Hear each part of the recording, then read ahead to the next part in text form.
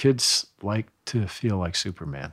And sometimes you feel like Superman when you're on a bike. You feel like you're flying, definitely. I still do. Even my weakened state, my old state, I still feel like I'm flying sometimes, just completely. Welcome to The Common Threads. During each episode, we'll travel through time to explore the childhoods, influences, and habits of the people behind some of the world's leading companies, movements, and ideas. Subscribe today on Apple Podcasts or your favorite listening app, or check us out at commonthreadsmedia.com. I'm your host, David Swain. All right. Well, here with Gary Fisher, the pioneer in the biking world and definitely in the mountain biking world. And for me, looking back at your story, and I want to talk through from growing up to getting into the cycling world, really center of a pretty major cultural movement in the 60s going into the 70s. I think you've seen a lot more than just biking change. Yeah, definitely. That was, it's funny, this weekend is 50th anniversary of people that had anything to do with the Whole Earth Catalog. And it's Stuart Brand and that whole group of people that put together this catalog that was a catalog of catalogs, which was sort of a precursor to the internet in a way. And it's a bunch of old people, it's going to be a reunion thing. Where is it? It's Fort Mason, the San Francisco Art Institute of all things. My goodness gracious. So that'll be a blast from the past to go there and see that, see those folks. Yeah. Let's start with just growing up. Your influence. Well, I call myself the luckiest man on earth a lot of the time. And nobody gets to decide where they're going to be born. I've never seen anybody pull that one off. Anyway, I was born in Oakland, Oak Knoll Naval Hospital. And it's funny, right after I was born there, they tore that place down and rebuilt another one. Now, about 5 years ago, they tore that one down. So I've outlasted a hospital. It's a miracle. I think about all these bikes I've broken, but the body heals. It's amazing. It really is. I still get to function. I can still ride a bike. I've broken all these other bikes and things. Anyway, I was born in Oak Knoll Naval Hospital. My father was in the Navy, and when I was 6 months old, we took a boat to Guam. My mother says I got tremendously seasick. My mother liked to sing, and she sang in the nightclubs there. She was something. I mean, she went to Beverly Hills High School.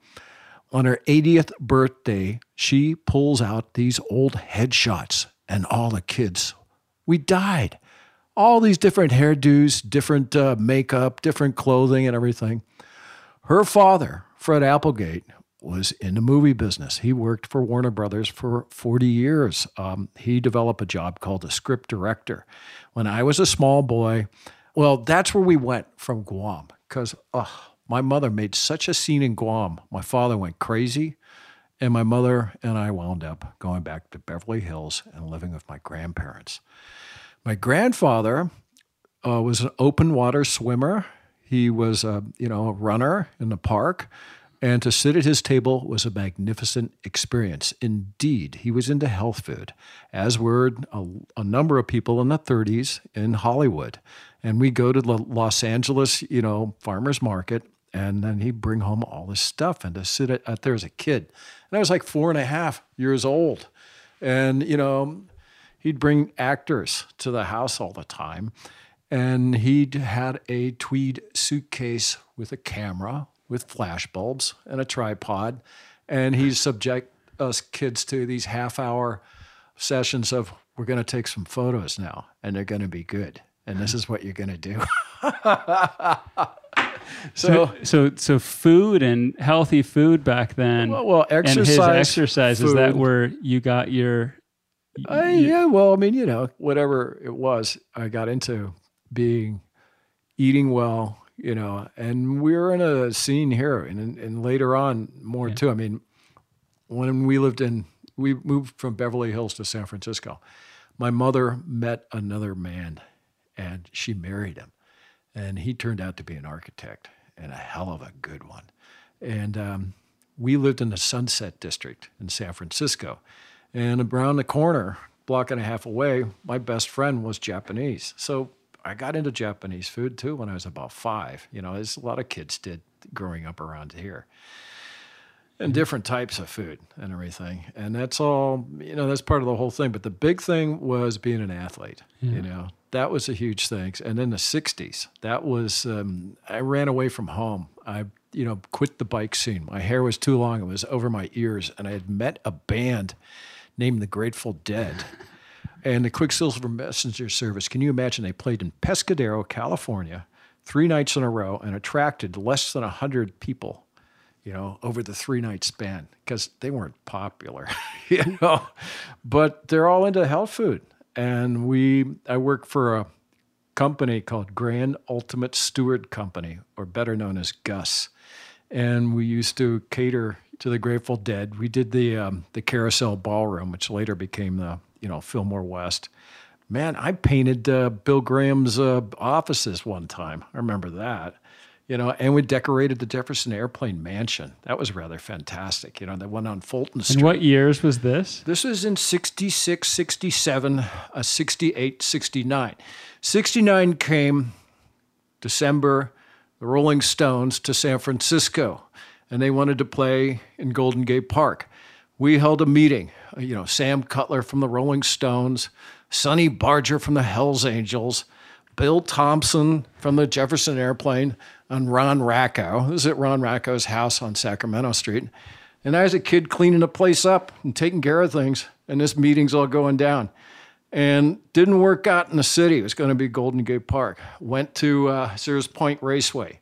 Someone out there at Sears Point figured out the Rolling Stones were going to do a film, and they had other vested interests. They wanted a cut of that whole thing. The deal was off. And at last minute, we went to this god-awful place called Altamont, and we had a disaster, and that ended the scene. And at that moment, that scene ended, and I said, I'm getting back into bikes. And how old were you there? I was like 19, Yeah.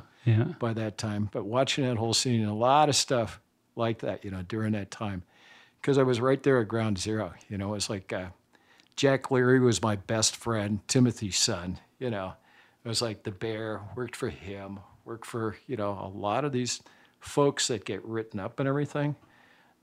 I worked with them. I was a kid, and later on, it affected the whole thing. I think affected me in that, like, I'd never been afraid to go up to the top guy and say, "Hey, let's talk right now." Right, and you fast forward a decade into starting the mountain bike scene. Well, that was the big thing with that was the Japanese supply chain. Getting that to work, and that company I started with Charlie Kelly. We started with $600. Nothing. And I was working for Bicycling Magazine, and that always helps like crazy. Like you get to know everybody in the business, and we did a presentation on the mountain bike in 1981 at the New York show at the Bequest of Bicycling. And we had practiced it really well. I mean, Charlie was another rock and roll victim. Right. I mean, a roadie for a band called the Sons of Champlin. And it's really funny. I mean, Charlie's, the guy he'd be on the road a lot with, Howie Hammerman, was the sound guy and happened to be George Lucas's third employee. We used to practice this whole slideshow and the whole thing in George's screening room, about once a month. And we got out to New York and we had this thing wired, and we had all these incredible photos from 5 years previous, of the repack races in Fairfax, California, Sierra Nevadas, Crested Butte, Colorado, and just years of these meticulous photos by Wendy and Larry Craig. And Larry Craig, now who's he? Larry Craig is the steel guitarist for Neil Young. Those are the circles we were running in. It's just people, the mountain bike thing, the bike thing would cut across all lines. I mean, Grateful Dead, Quicksilver Messenger Service, they got drafted by a guy named Tom Pruce. Tom Pruce was like in our club, Belmont Bicycle Club, and he was just a crazy guy. I mean, he was crazy. And he had a record studio and everything in the 60s, and Tom lost it. Tom was found on Bridgeway in Sausalito, shooting a car, for 45 caliber revolver. And that's the last time I've heard of him. And they get picked up and put in a loony bin. But man, he put on some incredible shows, some incredible gigs. And he put on that gig, with the Grateful Dead. It's just stuff happens like this to people all the time. It's just happenstance, and then what do you do with it, and do you go somewhere with it? Right. And that's what I did. I said, hey, I really liked hanging out with those guys, and it sort of filled in a thing that I'd seen before, because when I was a kid, we were living in Burlingame, and we go on rides with the Belmont Bicycle Club. We go through La Honda, and a lot of time we'd stop at Ken Kesey's place down here and just go, hey, check this out, And then the Hells Angels, they'd see us. We'd be like in San Gregorio, Pescadero, little cities out there by the coast. And they'd be looking at us, and we'd be looking at them.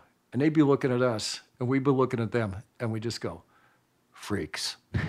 Smile a little bit. And, and everything was cool. It was all right. So why don't we go back? The interesting story of the progression in the cycling world, like the names, the Larkspur Canyon Gang, the stories that go back for me, like looking at a lot of the movements that have started through sports and like skateboarding. For me, it was BMX. Here mountain biking. They all have this similar story of this community and these roots and kind of. It's not the nuts and bolts. Yeah, the nuts and bolts are the carrier. It's the places you go, the people you meet, the stuff you do. That's what makes it a great adventure. And like, we're just rolling around on these wheels and things and finding different places to do it. And what made the mountain bike scene so attractive was all that space was really open. When we started doing this, there were very few people out hiking even, it wasn't a very popular sport. You didn't see many people. And all of a sudden, here's all this stuff that's car-free. You don't have the cars and cops of concrete. We used to joke about that all the time. And literally that was it. You're out in your own place. You felt free. You could do anything you wanted to. So that was a huge attractant. And then it being something that hadn't been done in so many years. Because the reality is, when bicycles first came along, got popular 120 years ago, there were very, very, very few paved roads. Everything was sort of off-road. But this whole notion of purposely trying to go fast down hills and be acrobatic and everything, well, that was something for circus freaks back in the day. And then this became something more of reality. It's really funny. And that's the thing that's really blowing me away is you look at you go back to a YouTube video of Crested Butte, 1980. You'll come up with a video that shows some really early riding there in 1980, 81.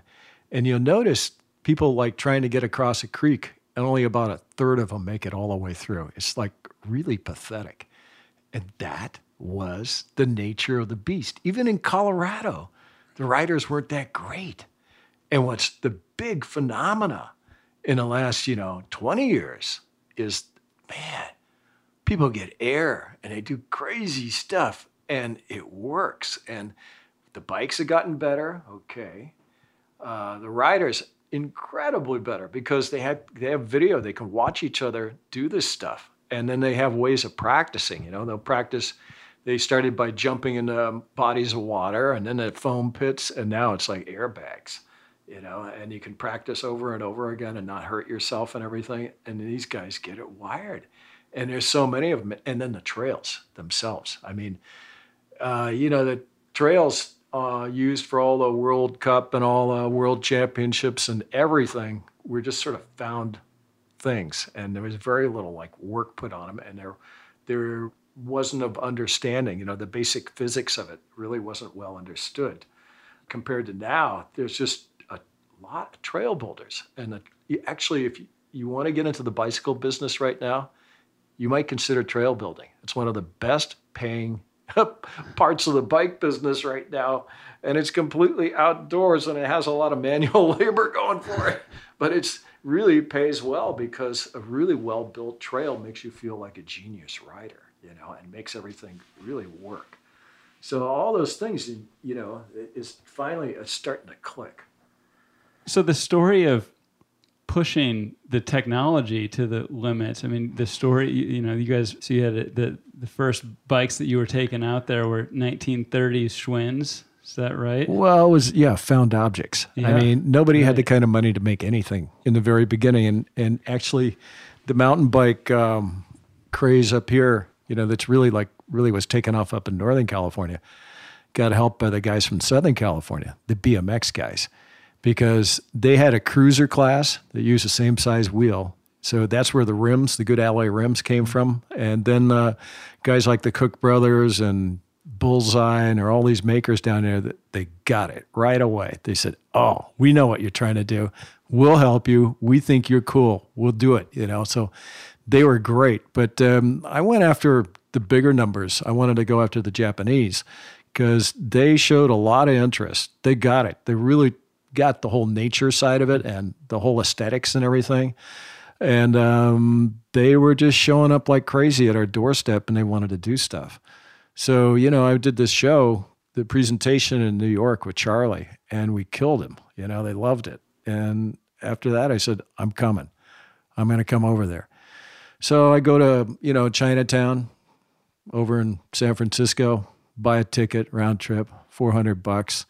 You go in a couple of days, boom, boom. I show up and say, "Hey, I'm here. Let's do bike stuff, man. I will show you how to make this stuff. And what I want from you is give me first delivery. I want the best price, and I want terms." And I worked with all of them, there was a whole group on the Suntour side. There was Sugino, Daikampi, Sanshin, all this. And then on Ishiwata Tubing, and then on the Shimano side was, it was Rio Marui and his trading company, and it was Shimano, Takagi, and a number of guys, Tioga, all those brand there. And there were sort of two competing groups of bicycle parts makers over in Japan. And I worked with all of them, And I wound up, the Japanese government gave me a nice loan, and we did take a lot of equipment and got complete bikes done. And it was fantastic. It was a really great thing for everybody involved because, we made domestically, we were making a lot of bikes. It was amazing how many bikes we could put together ourselves. But man, it was nothing compared to what those guys were doing with good assembly lines and everything. So negotiating terms, going to Japan to work with some of the biggest manufacturers on the planet, what was your going into this? You're a biker, you'd worked as a bike mechanic, you'd worked at Bicycling Magazine, and then you're sitting across the table negotiating terms and setting up this company. Talk about the entrepreneurship learnings. That's a funny thing. It's I can remember in the beginning, thinking, well, what's the laws against doing that? What do you have to do to become an importer? And it took me about an hour to think, there's no laws. There's nothing. You just go do it. You go make it happen. Go make these things happen, And I saw people do it with other stuff. I mean, the way my father thought, the way the other people I'd meet, that thought, they'd go and do crazy stuff. I mean, I also did light shows in the 60s, and that was a really cool thing, but it got out of, we had 10 people on our show. We were 16, 17, 18. We had 10 people in the show. We charged $1,000 a night. When, that's what we wanted.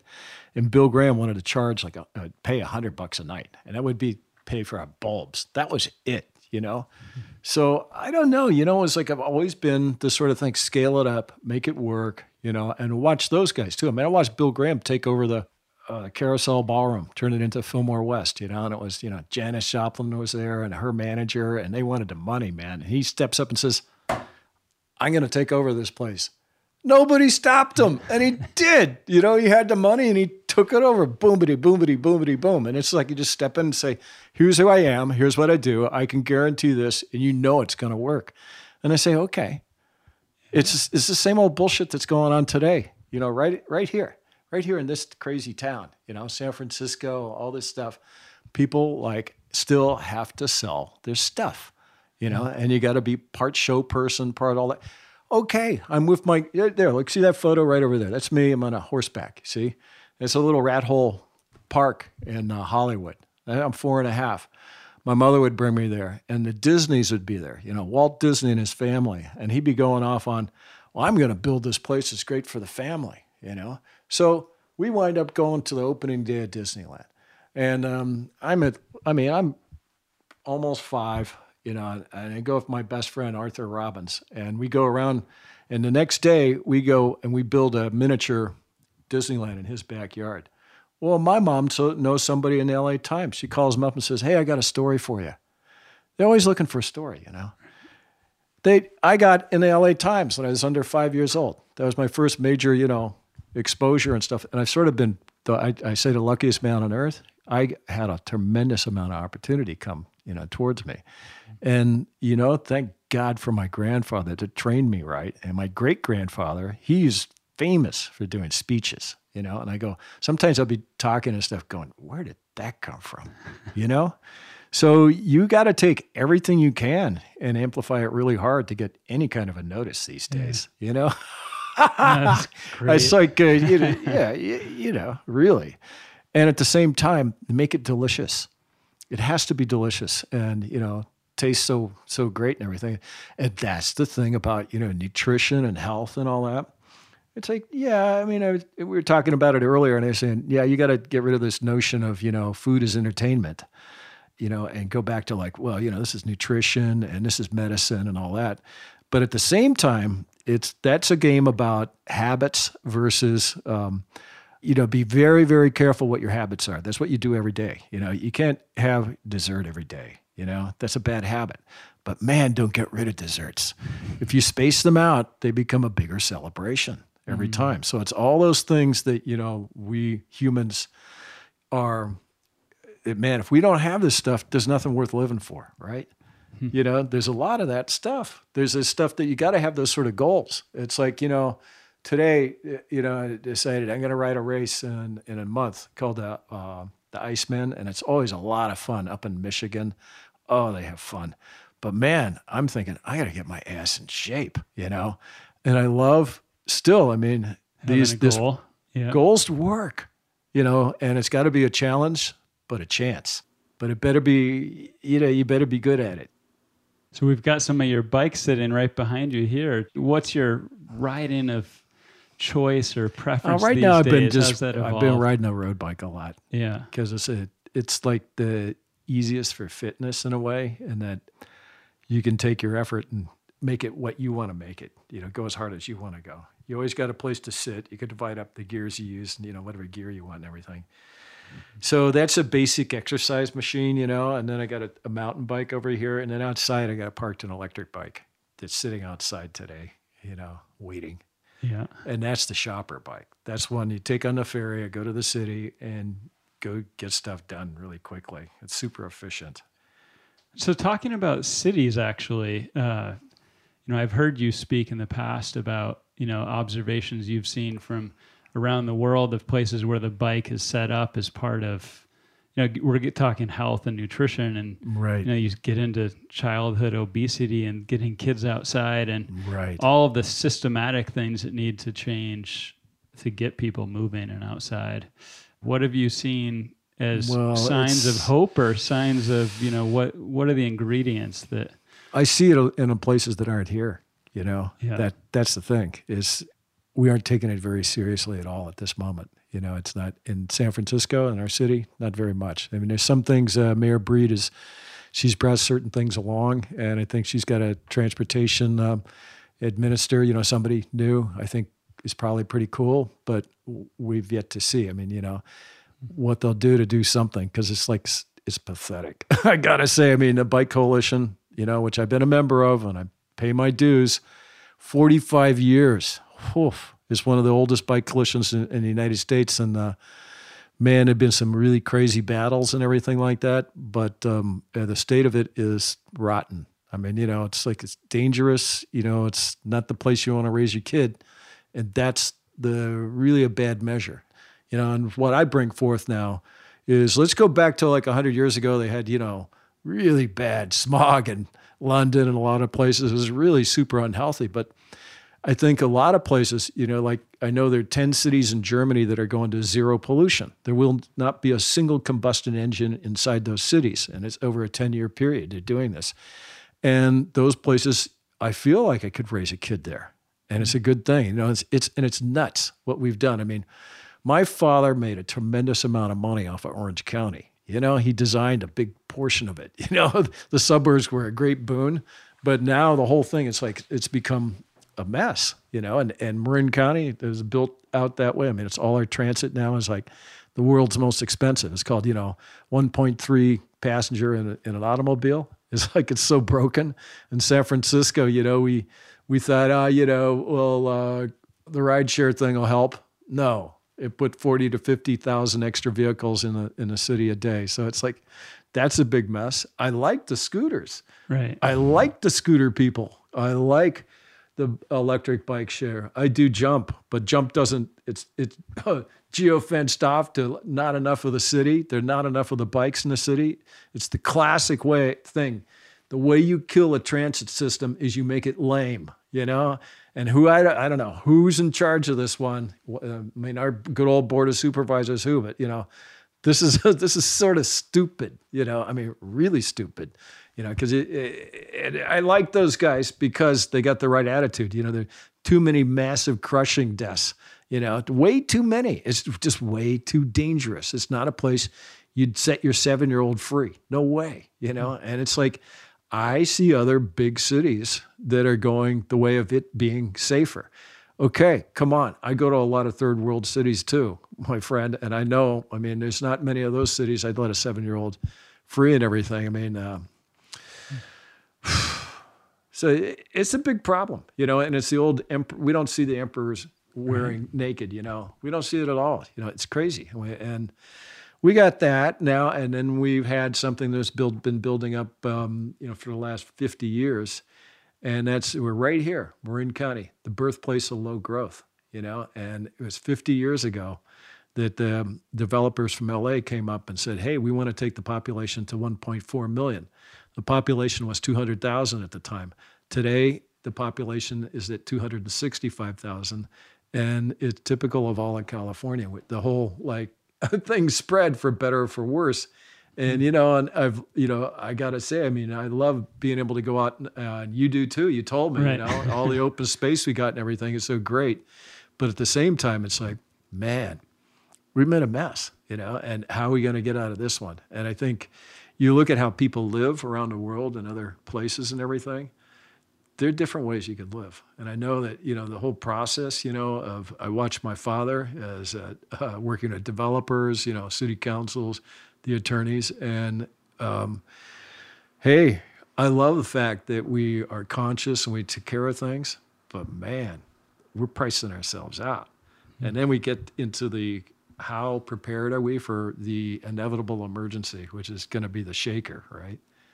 And it's like, that's going to make things really crazy, because I know that 40%, 7.0 earthquake, 40% of the buildings will be red tagged in San Francisco, and it'll be similar in a lot of the other cities around. That's going to create a real housing shortage. You think we got one now? It's nothing, compared to when we have a disaster like that, So things will change a lot, and some people will make a lot of money from it. Some things will benefit like crazy, and it'll change. But man, some people get the amnesia that, I'll be dead before it changes. And then there's others that maybe something like this will happen. And damned if it doesn't.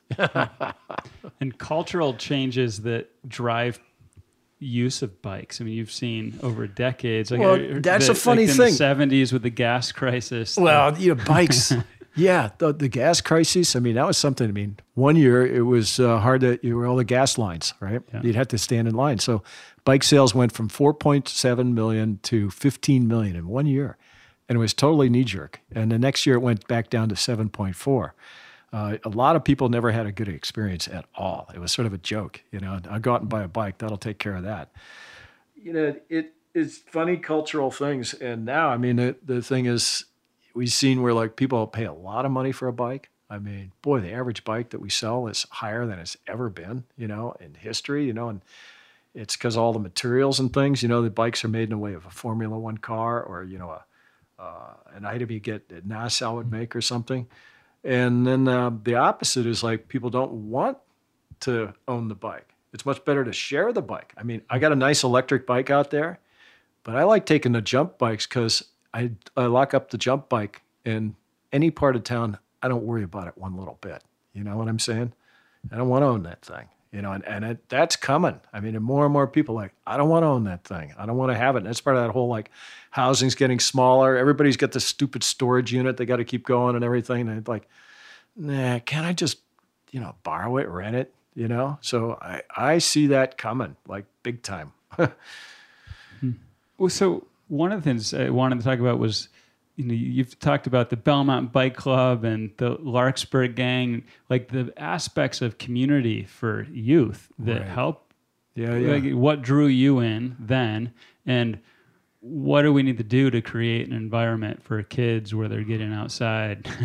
Well, that's we would need to build things. And I was talking to the guys at Red Bull last week, and they have the Red Bull Pump Track Championships down in Arkansas this weekend. And they want me to come down to that, but it's conflicting with the thing with the whole earth things. So I'm sort of like conflicted. I want to hang out with the old guys and talk about the old days, or do I want to get into something that's new? Because their whole initiative, and it's Claudio, the guy who announces on, the downhills and everything.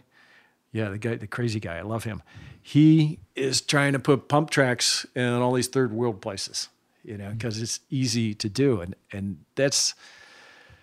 we need a lot more venues. I mean, we're like saying for NICA, the National Interscholastic Cycling Association, it wants to have, I want to have a bike track or in a space for an event, like you got a baseball field, like in every neighborhood, So it's going to be, it doesn't have to be mountain bike 100%, it's got to be bike, and it's got to be something the kids like.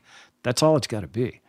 And because the magic thing about this whole program is kids really like to ride bikes of all forms. It's amazing. And the scooters too. The scooter thing is happening, So it's like, it's funny, it's like the two-wheel revolution is going through the kids, your kids and everything. And then the other part of it, there's that whole emotional part of it. The other part is like, this thing's really efficient. An electric bike is an amazingly efficient device because you're a big part of the propulsion of it. It's a shared propulsion device. Yeah, it's the pump tracks, man. I would have died for one of those as a kid. Right. We were building our ramps with our couple 2x4s, and my kids have only been to the one up in Truckee in Tahoe, and it's watching that over the past 5 years, and it's all community built. Right. Watching that thing expand has been amazing. And you go from, there used to be 5 kids there to every time we show up now, it's just packed. Right. Yeah. And it's something kids can do with their parents or on their own or whatever they want. No, that's what we're putting our money is all the kids programs. Trek is we're putting over $1 million a year in it right now on that NICA side. And so starting at middle school and then through all the high schools, and then we'll do whatever discipline, really works for the kids, and they really like it. And then our overseas guys, they have different versions. You'd be surprised at how many of them have their own kids' versions, have had it for a long time. I remember Czech Republic, like 10 years ago, I'm there, and I went to an event after a big marathon mountain bike race. The next day was for kids. The youngest were like a year and a half old, and they're going like about 50 meters with their parents, and they're all on these little 4-wheel things, and they go up every year group to 14. And they have races for all of them, and they have a scene going on with it. And you look at how many good riders they have, you think, what have they been doing? Well, they've been doing this for a long time, and this is, they don't do it. A lot of countries, they don't do it. Europe's the hotbed. You go to countries, Asia and a lot of places, no, this doesn't exist there. And in the States, it's a new thing. And, we're going to catch up with the other countries because you look at those countries do a lot better than we do. And part of it is, the other parts to it. I mean, the sport's more established. They spend more money per head, on sport. They have better coaches, all that. But they they work it harder. They just got more kids to start, and that's what we want to do. We know we can do. We're bound to determine we want to be in every single high school in the United States. So that's 179,000 high schools, and I know we're going to do it. The kids like it too much. What states are really taking off? Well, some of the ones you'd expect, like Minnesota and Wisconsin, and then there's a lot in the Southeast, and it's just about, I think it's 25 states right now. It's right around half, and it's almost doubling every year. It's the amount of riders, the amount of kids that actually do it, overall is almost doubling. And, it's still got a number of years to go to be something really big, but it's getting there. It'll be, I think in 10 years, it's going to be one of the major kids sports for sure. What do you think about making the bikes and the gear accessible? I mean, I've been around bikes my whole life, and right. I go into a bike shop and I still have that level of intimidation factor. Well, that's one of the things. If we're going to make this a thing for all the kids in the nation, there's a lot of places where there's got to be a limit on what the bike is. And there are three ways. We've spoken with SRAM and Shimano and our suppliers and say, hey, we want to make a special model. We want it to be, cheap and good and long lasting. And the second aspect is putting a limit, what kind of limit? Some places, here in Marin, the bikes are pretty amazing. A lot of carbon fiber bikes and all that. But there'll be places where it's limited. And then the third will be subsidy. What can we do with that? And, we go to a lot of the people that provide healthcare.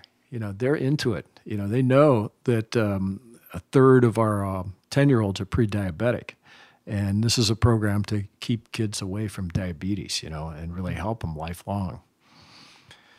It's funny. I grew up racing go-karts, which is interesting because it's the sport which translated well into loving cyclocross. It's a pretty similar flow. The little track. Had an engine. Yeah. But one thing that was interesting, making it accessible to me as a kid, and you didn't have to have a bunch of money because they were the same restrictor engine. Everyone had to run the same tires. The carts were basically all the same. Yep. And I think, that sort of model where it's like you can come in, you're all running the same thing. Right. Yeah, no, they have to do that, for this to work. And it's fine, because we can make a bike that's relatively cheap and, it works fine. Just a little hardtail, that's it. Nice little fork on it. What about going back to the 70s and kind of creating that movement that then spread into what mountain biking has become today? Those pockets of kind of the coolness and you're out on your own and that create those movements. I compare it to like what I knew as a kid and growing up in the 80s with the BMX scene. And what you were part of, were part of something so much bigger than the bike, right? Like I identified with that much more than I did just riding the bike. It was like the people that you look to. Well, yeah. It's going out and doing things, that are big and epic and crazy. And when I was a kid, when I was like 12, 13, Belmont Bike Club, and the old guy, Larry Wolpel, and he was like a Londoner, East Londoner, mechanic for Pan American, and he was hilarious. Telling all the jokes all the time. And he dragged I was like 12, 13.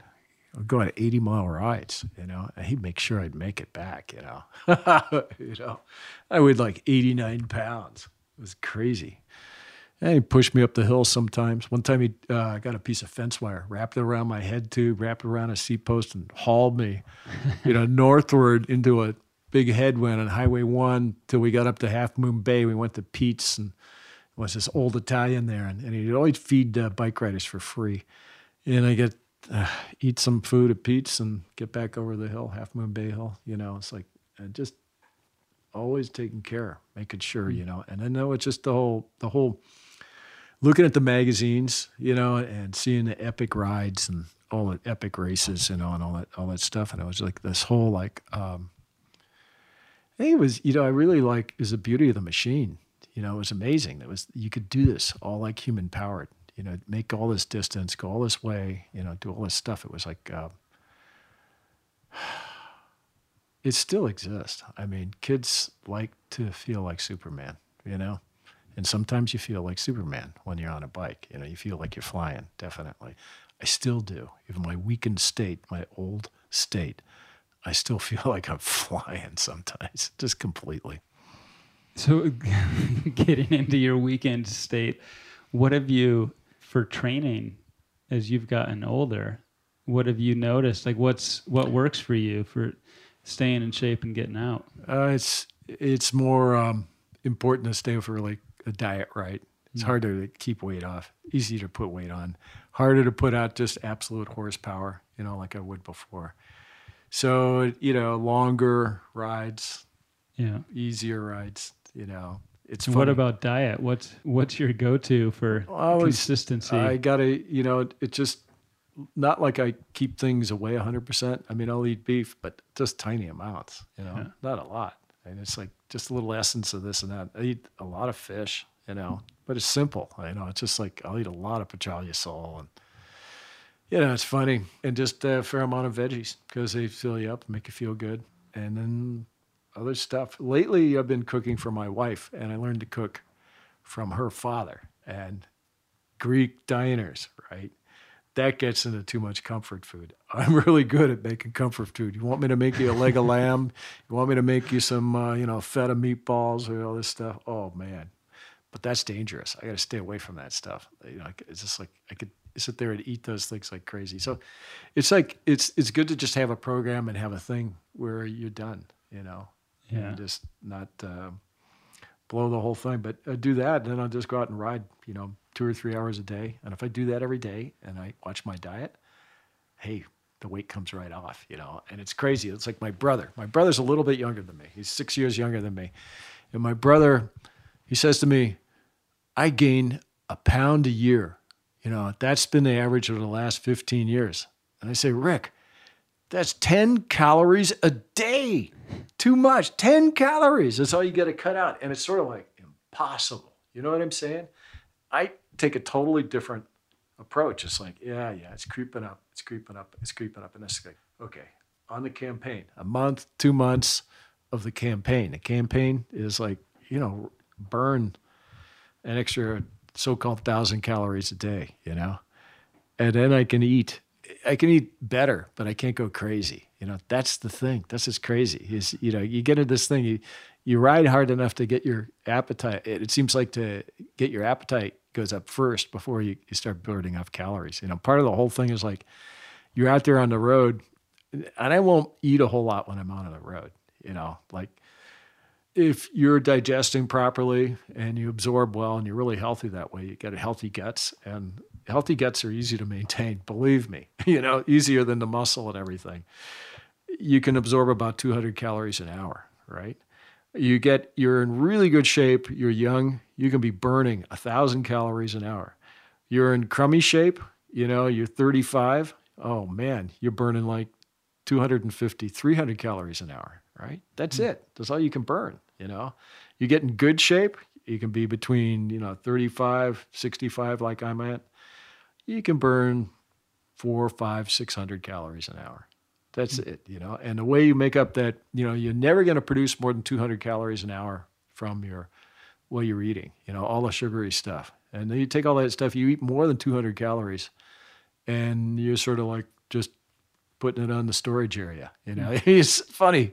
You aren't even using it, So like part of the whole thing is getting into the state of like being able to, a lot of your energy come from the anaerobic, An untrained individual will take only 30% of their energy from the anaerobic, and the rest is by breathing hard, right? And somebody that's well-trained, you'll take 70% from your anaerobic. And that's why you'll say, hey, the dude wasn't even breathing hard, and he ran, just rode away from me. And I can still get to that place. I don't have the horsepower I had. I can't put out, 800 watts for, a minute and a half. I could put out, 300 watts for a minute and a half,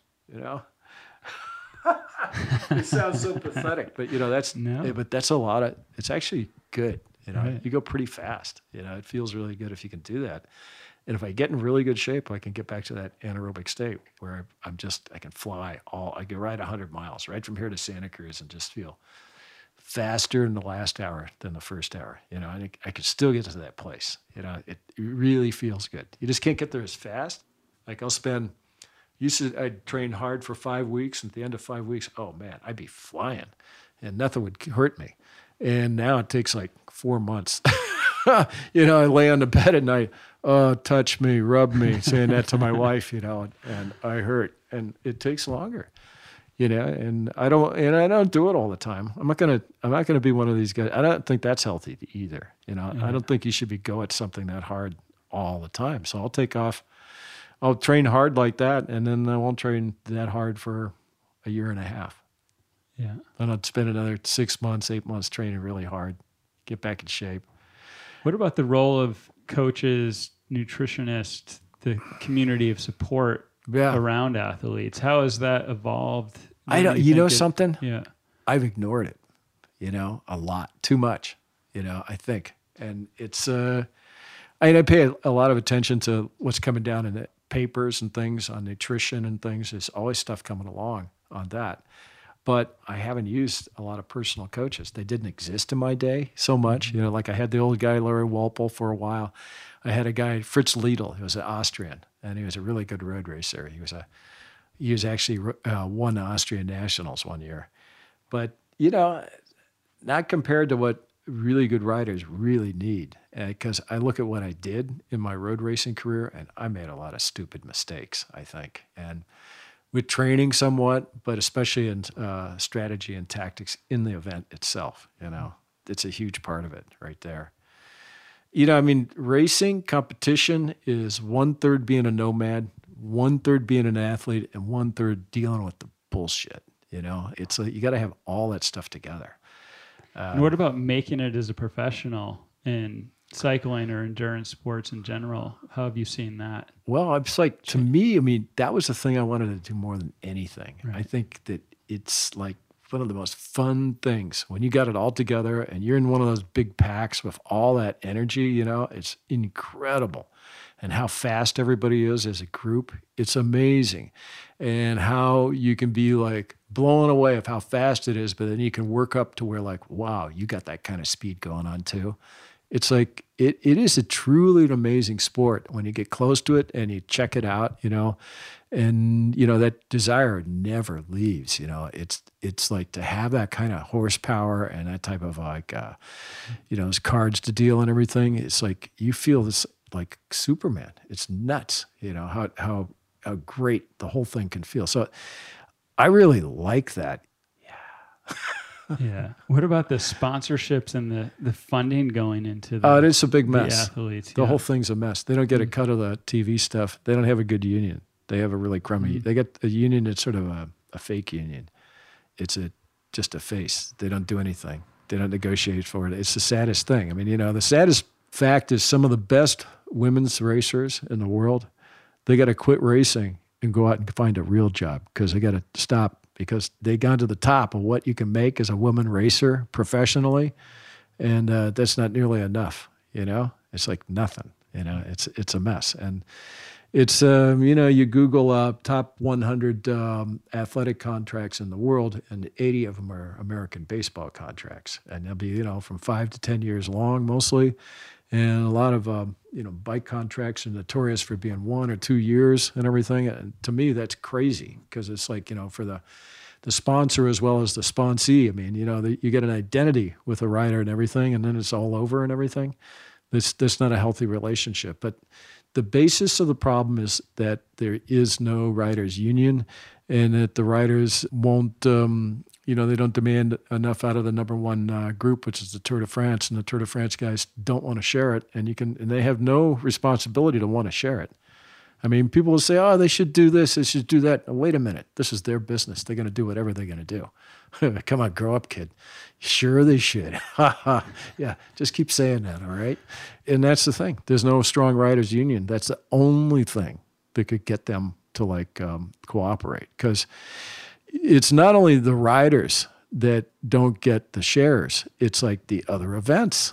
really, truly. There's no competition for them. So it's like we've gotten ourselves into that thing. The Tour de France gets much more exposure worldwide in the media than, 100 times more than the second biggest race.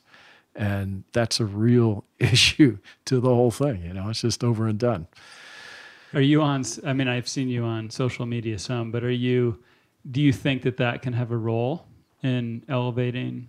Well, that would have a huge role. TV's not doing. Yeah, it would have.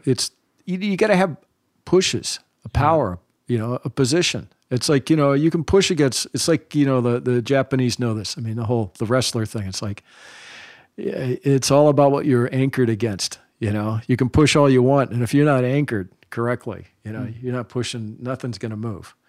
And, the only thing that's going to the only leverage they have is like, well, who's the entertainer here? Who's providing the entertainment? And what kind of a deal do they have? And the deal they have is such a ridiculous third-party deal because it's like they have a deal with their own sponsors, not with the television program at all. They are what sells the TV program, but then it's like, there's nothing there. So that's the link that's missing. And you look at the other big worldwide sports, and all of them have had a union of some type for, the athletes, for the people on that side, providing the entertainment, doing a thing, So until the sport gets that, and there's some writers that have been talking about that, but I don't see anything on the horizon at this moment that's going to change it, because it needs that like crazy. Because right now it's just the sponsors taking care of the thing, and they can come and they can go, and they do. They come and go too quickly. So it's a real problem. On the women's side, it's actually, some things are starting to loosen up and improve, and when they get really quality, and that means that, they've got to give, it's not just equal prize money so much as it's equal time out there. And it's sort of ridiculous. Like you look at the Tokyo Olympics, the time trial is like, for women, it's half the distance, and it's just like, it's an insult right there. It's ridiculous. It's a big statement. What does it say? It doesn't say something very nice at all, It just said bad things about the athletes. It says the women athletes aren't as good as the men athletes. It says it very loud and clear, and it's not the way you want to go, It's not the modern world at all, So it's funny. Cycling is, especially in an older practice, it's really behind. Mountain bike, I will say, they do give a lot more, equality in the racing. So stepping out of the pro world and just into kind of future of biking and just outdoor sports in general, what do you see coming down the road that you're excited about? Well, it's events where people have a good time, and it's even like a few weeks ago, I was at a trail builders conference, in Switzerland, and a guy from Denmark there talking about their kids program. It's like their kids racing has got a handicap system. You start out the day by doing, all these little tricks, little skinnies and little things, technical stuff, and you get 20 seconds of dab, And so some kids get a head start, and some kids got to start behind. So it puts a completely different element into the thing as being one of the more important elements, which I think is great, especially for kids that in those sort of age groups, they come in a lot of different horsepower ranges, different sizes. And that's always been a thing with the bike. We say it's a great equalizer, it doesn't matter what size you are so much as you'll find a way and everything. So, it's just more interesting events like that. That's for kids. And then for grownups, there's all these events, you got different aspects to it. It's not just about horsepower or about total skill, but combinations thereof and things that are more fun, and then events that, they got music, they got good music, good food, because people want to have a good time in every category. All right. Well, anything I missed? There's so many stories we could go through, but you got time. You're doing a lot more of this. We'll talk to you after you've done this for 5-10 years. All right. Well, thanks, Gary. All right. Thank you. Yeah, it was just fun. Take care. Thank you. You too. Thanks for listening to our show this week. If you want to find out more or give us your feedback, go to commonthreadsmedia.com or leave us a comment on Instagram or Facebook. You can subscribe to our podcast at Apple Podcasts or wherever you listen.